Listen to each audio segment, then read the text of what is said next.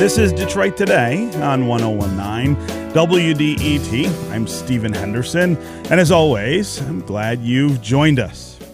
We've got one self-proclaimed billionaire in the White House already, and at least two others who now say they might like the job, Howard Schultz and Michael Bloomberg. They've all, of course, been very successful in business, more successful than almost any other American. But why do they think that translates to the work of the presidency? Or to the small d democratic imperatives that envelop a job like the presidency? Just yesterday on the show, we were talking about the 2020 presidential race and who people hope will join the contest. And a caller joined us and said this. I'd like to see a guy like Bill Gates, but who knows if he'd have a chance.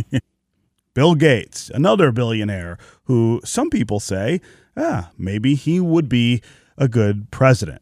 So billionaires are clearly on our minds when we think of the people who could lead the country. But why is that? And is it a little misguided? Journalist and author Anand Giridharadas has written a book called Winners Take All, the elite charade of changing the world. It challenges the notion that the wealthy among us are even interested in better outcomes for the rest of us. It's really just all about them, he says. Anand Giridharadas, welcome to Detroit Today. It's great to be with you. Yeah. So you were recently on MSNBC with Howard Schultz. What is his or other billionaires' fascination with the presidency or with power at that level? You know, this is what we are witnessing now, and what you kind of brilliantly captured in that intro is kind of the third stage of a three-stage takeover of American life. Stage one, which I think everybody listening in the Detroit area will understand very well, is that from the 70s onward, you really had this kind of upward redistribution of opportunity in American life, where middle class got kind of punished, the working class got punished, and more resources flowed to the top. People still kept making their cars, kept making auto parts, kept making ball bearings, kept making all the things people make, but there were fewer and fewer jobs to go around, and more of those profits went up to the top, and we had fabulous growth for billionaires and investors. Well, then you had, the kind of political movement of the Reagan Revolution and the Thatcher Revolution in Britain, et cetera, saying no government, make everything smaller, taxes, let's cut those taxes, let's cut those regulations. Well, that was kind of stage one. That started to generate a tremendous amount of pain, as I don't need to tell anybody in Detroit. The government was doing less. People were making less money. People had fewer opportunities. The billionaires were doing better. So the billionaires have started to step in and kind of suggest, well, we are actually going to fix these problems. We recognize there's problems. So you started to see Bill Gates giving back billions of dollars and, doing genuine good, but also very much trying to get ahead of widening public anger. You got Mark Zuckerberg compromising our democracy, his platform fomenting ethnic violence around the world, and he's now, I'm going to give back and eradicate diseases, even though his company is in many ways a plague. And the final stage of this, I think, is billionaires deciding that having kind of pillaged the economy, having engaged in these kind of forms of changing the world to basically preserve their own power and privileges and redefine how we think about change. They've now decided they want the presidency itself. And I just want to say, America needs billionaires to run for president. The way forest fires need gasoline, the way floods need rain. We're not going to solve the problems we have by doubling down on the people and things that cause them.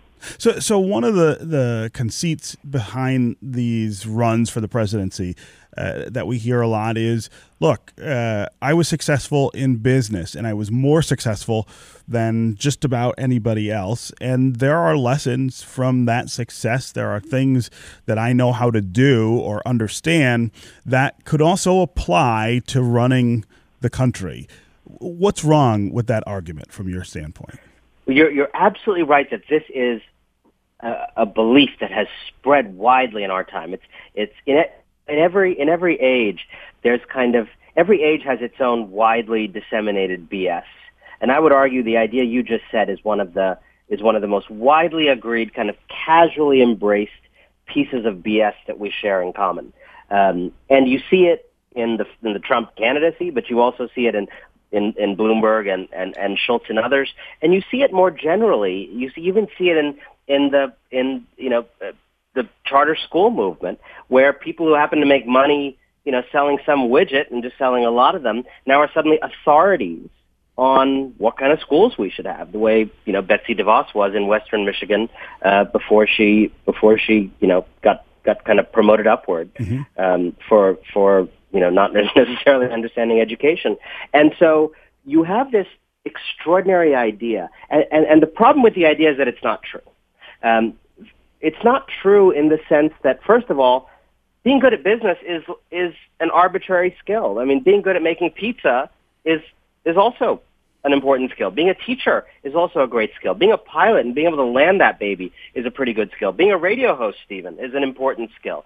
I have never seen any evidence anywhere that the particular skill of running a business, which is a particular skill, is any particularly great preparation. But more importantly, I actually think it's a hindrance, because a lot of what a CEO is being about, as anybody listening to this who has ever worked for one can attest, a lot of it is actually about dehumanizing.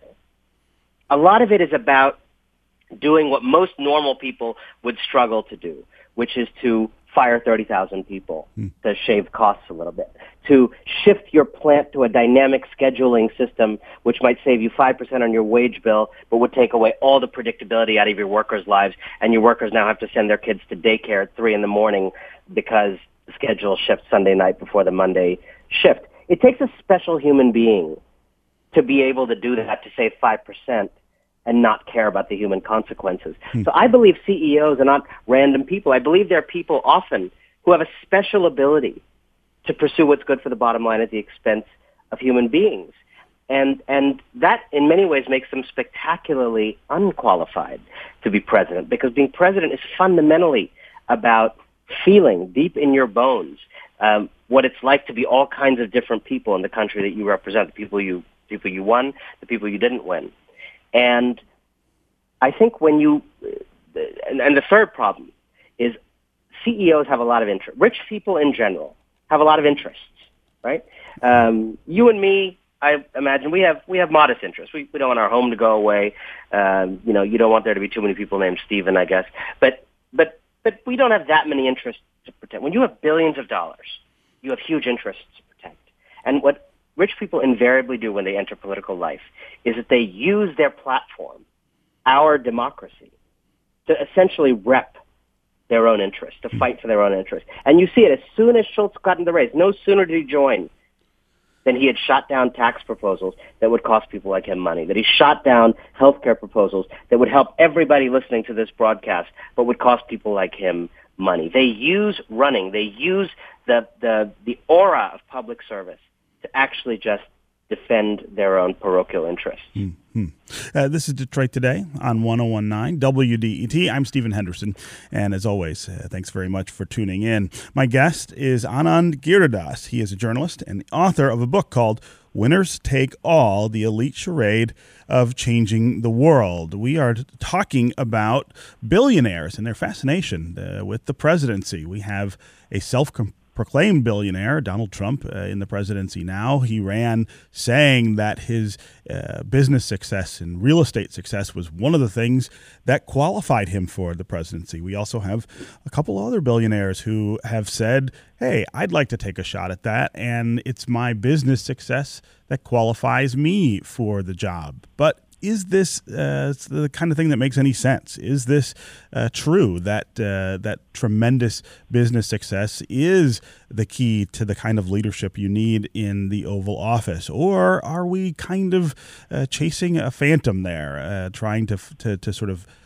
put a very easy solution in place for very complex problems that we have in this country? If you want to join the conversation, give us a call. Does it matter to you how wealthy the President of the United States is? Does being a billionaire or otherwise really wealthy tell you something about a candidate that matters to you? And why do you think President Trump appealed to so many working class or impoverished Americans, given his campaign that highlighted his own success?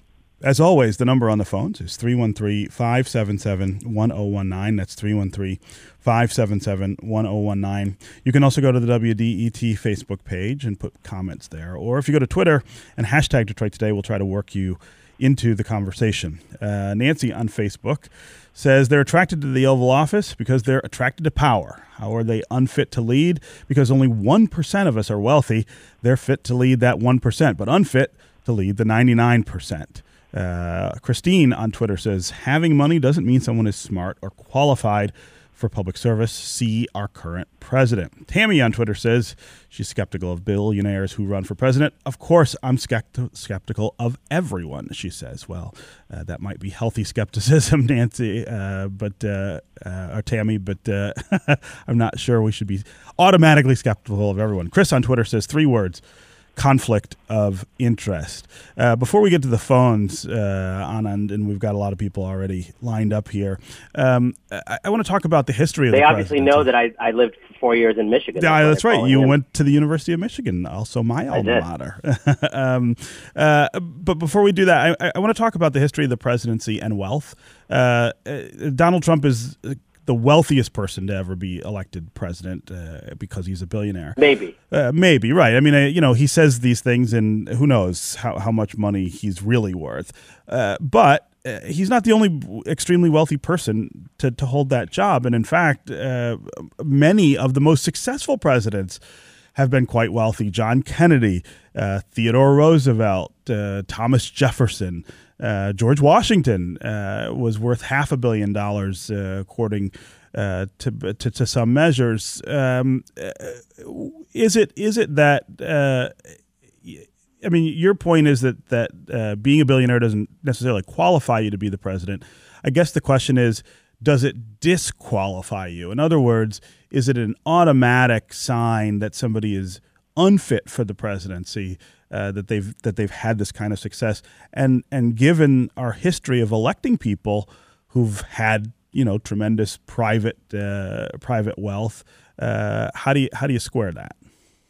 Yeah, I mean, I the other day, I'll be honest with you, a few months ago, I put forward my answer to that question, and I said, look, given the moment we're in, given the over-influence of plutocrats in American public life, given what has happened to communities like the one you serve in many ways because of what plutocrats have done, I said, look, I think not being a billionaire is a pre-qualification for running this time around.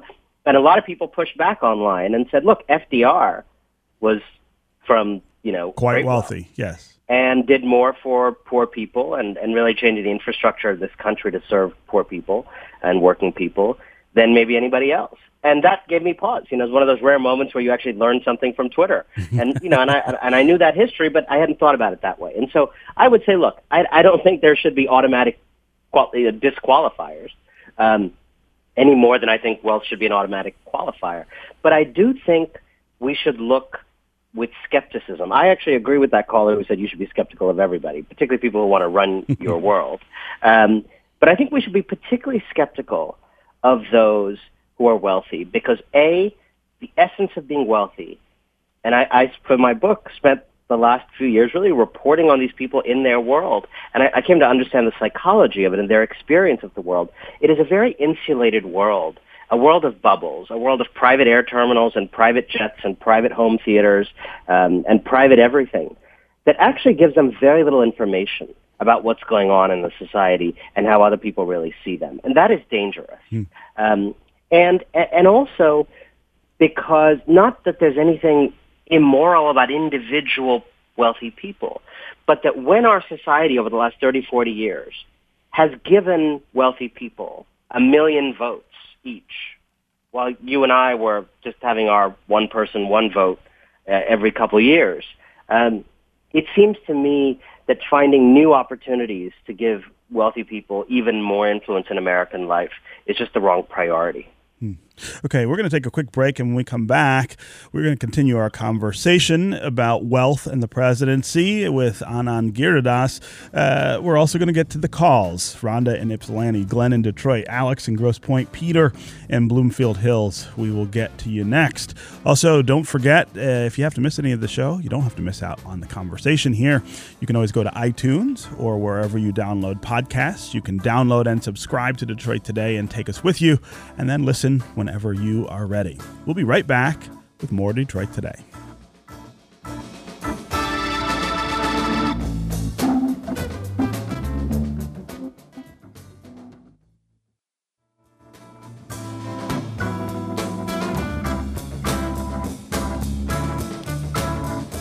This is Detroit Today on 101.9 WDET. I'm Stephen Henderson. As always, thanks for tuning in. My guest is Anand Giridharadas. He is a journalist and author of a book called Winners Take All, The Elite Charade of Changing the World.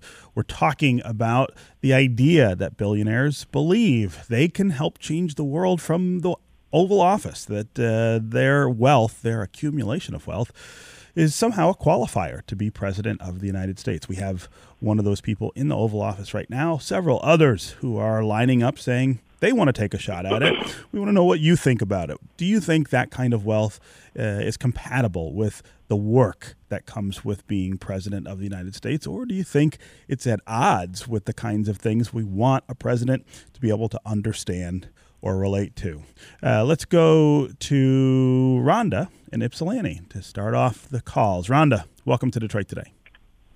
Good morning, Stephen. Good morning to your guest. I'm so excited and glad to hear this conversation happening. I think that one of the things that he brought out about what it takes to run a business, I'd never really thought about that before, but it really is very true. You do have to be able to kind of cut your emotions off from the hardships of other people when you're making bottom line decisions for a business. And the reality is that a country is not a business.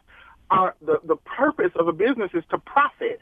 The purpose of a country is to exist for the people. And so, when you say, does being a billionaire automatically disqualify you? It may not disqualify you, but we certainly have to look at what that person's business practices have been. So we know there's a history of Donald Trump cheating small contractors, having them do the work and then not paying them. So he's laid a foundation of this kind of shady practice throughout his business life. And so now we have this person in the White House. And so, I just think that it does bear real scrutiny and some real critical thinking. Rhonda, I really appreciate the call and the thoughts there. Anand, one question I always have about this is, so if you take the Trump campaign and the Trump presidency, it really focused on people who are struggling and people right here in Michigan, in places like Macomb County, which voted twice for Barack Obama and then voted in 2016 for Donald Trump, are full of people who need more opportunity, who need more support. And yet they were attracted to Donald Trump's message. And not just his message, I think. They were attracted to the idea of Donald Trump. They were attracted to the idea that this was a smart guy who took an advantage that he had. He inherits money, but then he builds it into something bigger. Why is it that message sells so strongly with the American people? What is it about billionaires like Donald Trump that's attractive to people who work in auto plants, for instance? Look, I think we have to be real here. He did, I will say, I think he did a very good job of speaking to the deep place in people that's not their brain, but that's their heart, that feels scared, that feels, I often describe his coalition as a coalition of people who felt mocked by the future. And there are a lot of different ways you can feel mocked by the future. And the kind of inequality, the kind of, the feeling that social mobility doesn't work, those kind of economic things are part of that feeling. But I think you can't talk about why he won Macomb County or various other places without talking about race and whiteness and the exploitation of cultural resentment. And what a lot of people were sold was the idea that their country changing was something that he, Donald Trump, was somehow going to magically reverse. And using that kind of language around again to basically pretend that he was going to be able to arrest the new multicultural America from emerging. I want to go back to something your caller said, because I think it's so important. And I want to get into the weeds for 1 second about something that I think will resonate with a lot of folks in Michigan. Mm-hmm. One of the things for this book, it's called Winners Take All, and it was really an attempt to go into that world of the winners and understand, not just throw rocks at them, but actually understand how they think. and I tried to get confessions out of them. I'm not a priest, but I'm good at getting confessions out of people. And one of the people who I got to really talk and reflect out loud was a business school professor, Harvard Business School professor named Michael Porter, who is really one of the deans of the kind of MBA world, right? And chances are, your business whatever business you may have worked in, chances are it was affected by frameworks that Michael Porter came up with, books he wrote, the 5 forces he came up with, competitive advantage, a concept he coined. There's almost no business in America that's been unaffected by his ideas. And this is a guy who's a believer. He still teaches at Harvard Business School. And we sat down, and I said, we need to talk about what business did wrong. Because for the last 30 or 40 years, business has prospered, while communities like those all around Detroit and all around this country didn't. And people are angry, and people are feeling shut out. And that can't be what you intended. And what Porter explained, and it was really eloquent because it was coming from an insider, he said, look, the business revolution overshot, right? And he pointed to 3 things, 3 kind of currents that I think have hit the area that you serve very hard: optimization, globalization, and financialization. Very quickly, optimization was this kind of view that you could have these analysts and consultants and spreadsheet people go into any business and do each little piece of what they do better. Buy this screw from China instead of locally.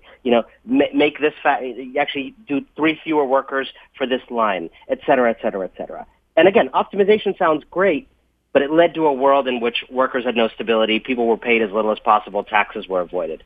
Globalization, this idea that you should just do everything in the cheapest possible place, which, again, sounds great at the beginning, but you end up with no companies loyal to any communities and a lot of people unable to cobble together a life and a career. And finally, financialization. These companies used to be run by owners who expected a return, but were also citizens of their community and stewards of their community, and you knew them, and maybe your kid played ball with them. And now your local plant is owned by a hedge fund, which is in turn owned by a Korean shipping company, which is in turn owned by, a Dutch accounting firm, which is in turn owned by a mysterious billionaire, living in Cuba. And, the only one maybe. And I think those 3 things, Michael Porter said to me, we overshot. We cleaned business up, we made it better, but we overshot. And we ended up, frankly, screwing people on the road to making business more successful. And I just wanted to talk about that because I think it's very important to understand why there's a gut feeling that I think many people have, that the very people who prosecuted that business revolution and perhaps led to many of your listeners not having the stability in their lives that they used to have or their parents used to have. Sure. The idea that those people are now our salvation from the problem they caused is laughable. The idea that arsonists can now reinvent themselves as firefighters is an idea we should push back against with ferocity. My guest is Anand Giridharadas. He is a journalist and author of the book Winners Take All, The Elite Charade of Changing the World. We're talking about billionaires and the presidency, the attraction to the presidency for billionaires, and our attraction to the idea that they might be the right ones to solve our problems. As always, the number on the phones, 313-577-1019. That's 313-577-1019. 1019. Ashley on Twitter says, to me, wealth neither qualifies nor disqualifies a presidential candidate. It's more about the capacity and volition to represent and serve every American. Still, I've yet to see such a wealthy candidate. Damien on Facebook says, with all the data we have at our disposal, it is insane that people still think we live in any sort of meritocracy. Eric on Twitter says, businesses are not democracies. CEOs, billionaire or not, don't have co-equal centers of power that they have to negotiate with. All great comments there. Let's get back to the phones. Glenn in Detroit. Glenn, welcome to Detroit Today. Hey, Stephen, thanks for taking my call. Sure. I guess I'm reiterating one of your Twitter comments. All business leaders are dictators. They decide exactly what's going to be done. They make the decision. They decide who makes the decision. There's a single point of power. That's not the way the United States runs. Our president is not a dictator. You can see that Trump is having difficulty with that because he thinks he is a dictator. He has been a dictator his whole life. But he cannot operate as a dictator. He's tried to very hard, and we've been fighting back against that ever since he's been in the office. The president needs to be able to get coalitions together. He needs to be able to work with the House and the Senate to move things together, move things forward, and make progress. Yeah. But the other thing I want to bring up, I'm really interested in what your guest just talked about, and feedback he got about what happened with business and how business grew in those three areas. My real question is, how are we going to recover from that? That's what I want to know. Right. How are we going to recover from that mistake? How are we going to move from where we are today to a world and a government that is for the people? That's Glenn, what the government is about. It's a great question. Thanks very much, Glenn. Anand, that's a great question for you. So you've got this consolidation of wealth in a very few people, a number of people. We are headed toward that direction really fast and away from a more equitable distribution of capital in our country. How do you fix that? Do you do it through the tax code? Do you do it through some more radical measure that we haven't thought of yet? You know, I hear the in a way, the desperation in Glenn's voice, like, how do we deal with something so big? And I just want to say, as big as this problem is, there is something we have, a tool we have, that is absolutely big enough to address problems on this scale pretty fast, and that's called government. Okay? And we have to remember that our culture has been the site of a war on government for 30, 40 years. So even those of us who maybe a little bit more believe in government have passively, like secondhand smoke, absorbed this idea that kind of government is bad, can't do anything, is inefficient, bloated. But actually, government is very good at solving the kind of problems we talked about. If you start taxing rich people at much higher rates, the kinds of rates where you say your $10 millionth dollar and above will be 70%, the way Congresswoman Alexandria Ocasio-Cortez has proposed. Yes. If you start talking about the kind of wealth tax that Elizabeth Warren has proposed, which is let's leave everybody, I imagine 99% of people listening to this alone, but if you make more than $50 million, $100 million, $1 billion, we're going to tax 2 or 3% of your wealth. If you start having healthcare policy for everybody so that people are actually, your listeners are not spending time around the proverbial kitchen table staring at those damn medical bills, they're actually helping their kids with their homework and thinking of businesses they want to start.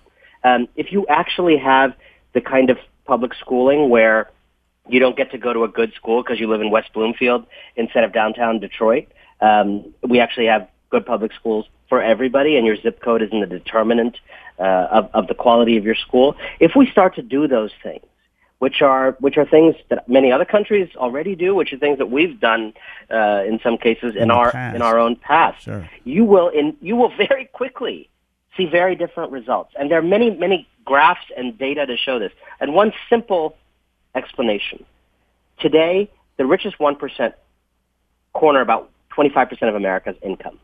In the middle of the 20th century, it was about half that. Right? That is a very big difference in American life. That's one data point I could give you. There are many, many others. Those are two different countries, right? And that is all policy. And so what I would urge everybody listening to this is we got to make government sexy again. We got to fight back against the idea that it's bloated and inefficient and incapable. The whole government is not the DMV. Government is why you can go out to eat and not get sick. Government is educated 99% of the people in your life.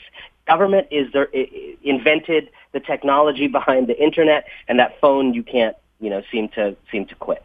And so much else. We need to tell a new story about government and public action in America and not be ashamed of government, because government is us. And it's the only fighting chance we have against those who cling to power, the few who cling to power, and use it to advance their own interests instead of ours. Again, 313-577-1019 is the number on the phones. And Glenn, thanks very much for that call. Let's go to Watts in Macomb Township, an area that we are kind of talking about today. Watts, welcome to Detroit Today. Hey. Yeah, it's Watts with an S. Hi, Stephen and guest. Great points from your guest. Are you guys familiar with DemocraticAutopsy.com? I highly recommend it. I heard a fellow from that. No, I'm not familiar with that. Okay, I was tempted. I was torn during the election. I was tempted. I thought there was a lot of horrendous things about Trump. But I was also tempted by Trump. He stood up for the downtrodden workers that were hit hard from NAFTA and the Chi-Com deals, the horrible communist trade deals that shipped off so many good and great jobs to Mexico and communist China. And I myself was involved with that. After 75 years of profit and record profits, they closed down my manufacturing place where I worked, and white and black people and all people, including immigrants and re-entered civilians were affected, and they just shut the doors. They kept the warehouse open, so eventually, after many years of unemployment, I did get back for a while, and I saw these products that we once made that were made, shipped back to the U.S., and we restock them, and they came from Mexico and Vietnam. So it was really bizarre and really sad. And the tax base was really hit in Warren and all these other places, and the neighborhoods really went down. Yeah. So, Watts, I wonder if you feel like electing Donald Trump has given you some hope that will change. Do you feel like he's delivering for you and your community?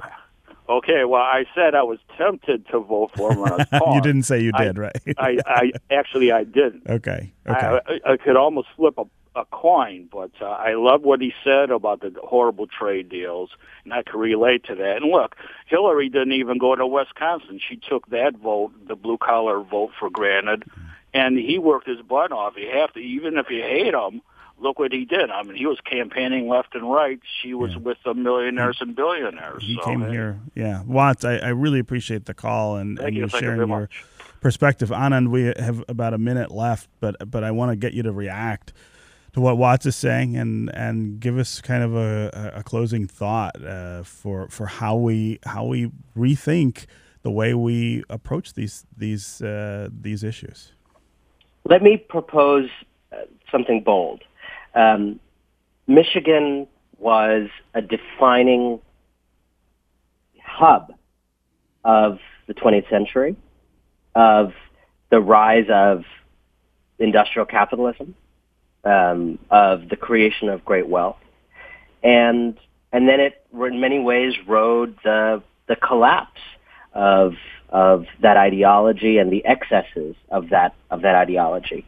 And I believe we are at a new moment now. I believe we're at a pivot point between a second Gilded Age that we've been living in that's worked for billionaires and not others, and a new age of reform that I believe is coming. And it would be amazing if Michigan, or the people of Michigan, were at the forefront of that. We need to rethink what capitalism is and how it works and what kind of capitalism we want and who it works for. We need to rethink government. We need to rethink an economy, a moral economy that works for most of us. And I think there's nowhere better than Michigan for that grassroots organizing work to really rethink those things to get started. Okay. Anand Giridharadas, journalist and author of the book Winners Take All, The Elite Charade of Changing the World. It was really great to talk with you about this subject here on Detroit Today. Thank you. Up next, national TV and radio host Michael Smerconish is going to be in town this weekend for a talk about politics, our public discourse, and the media's role in partisan divisions. We're going to give away some tickets for the talk, and hear his conversation with producer Jake Neer. That's next. Stay tuned on Detroit Today.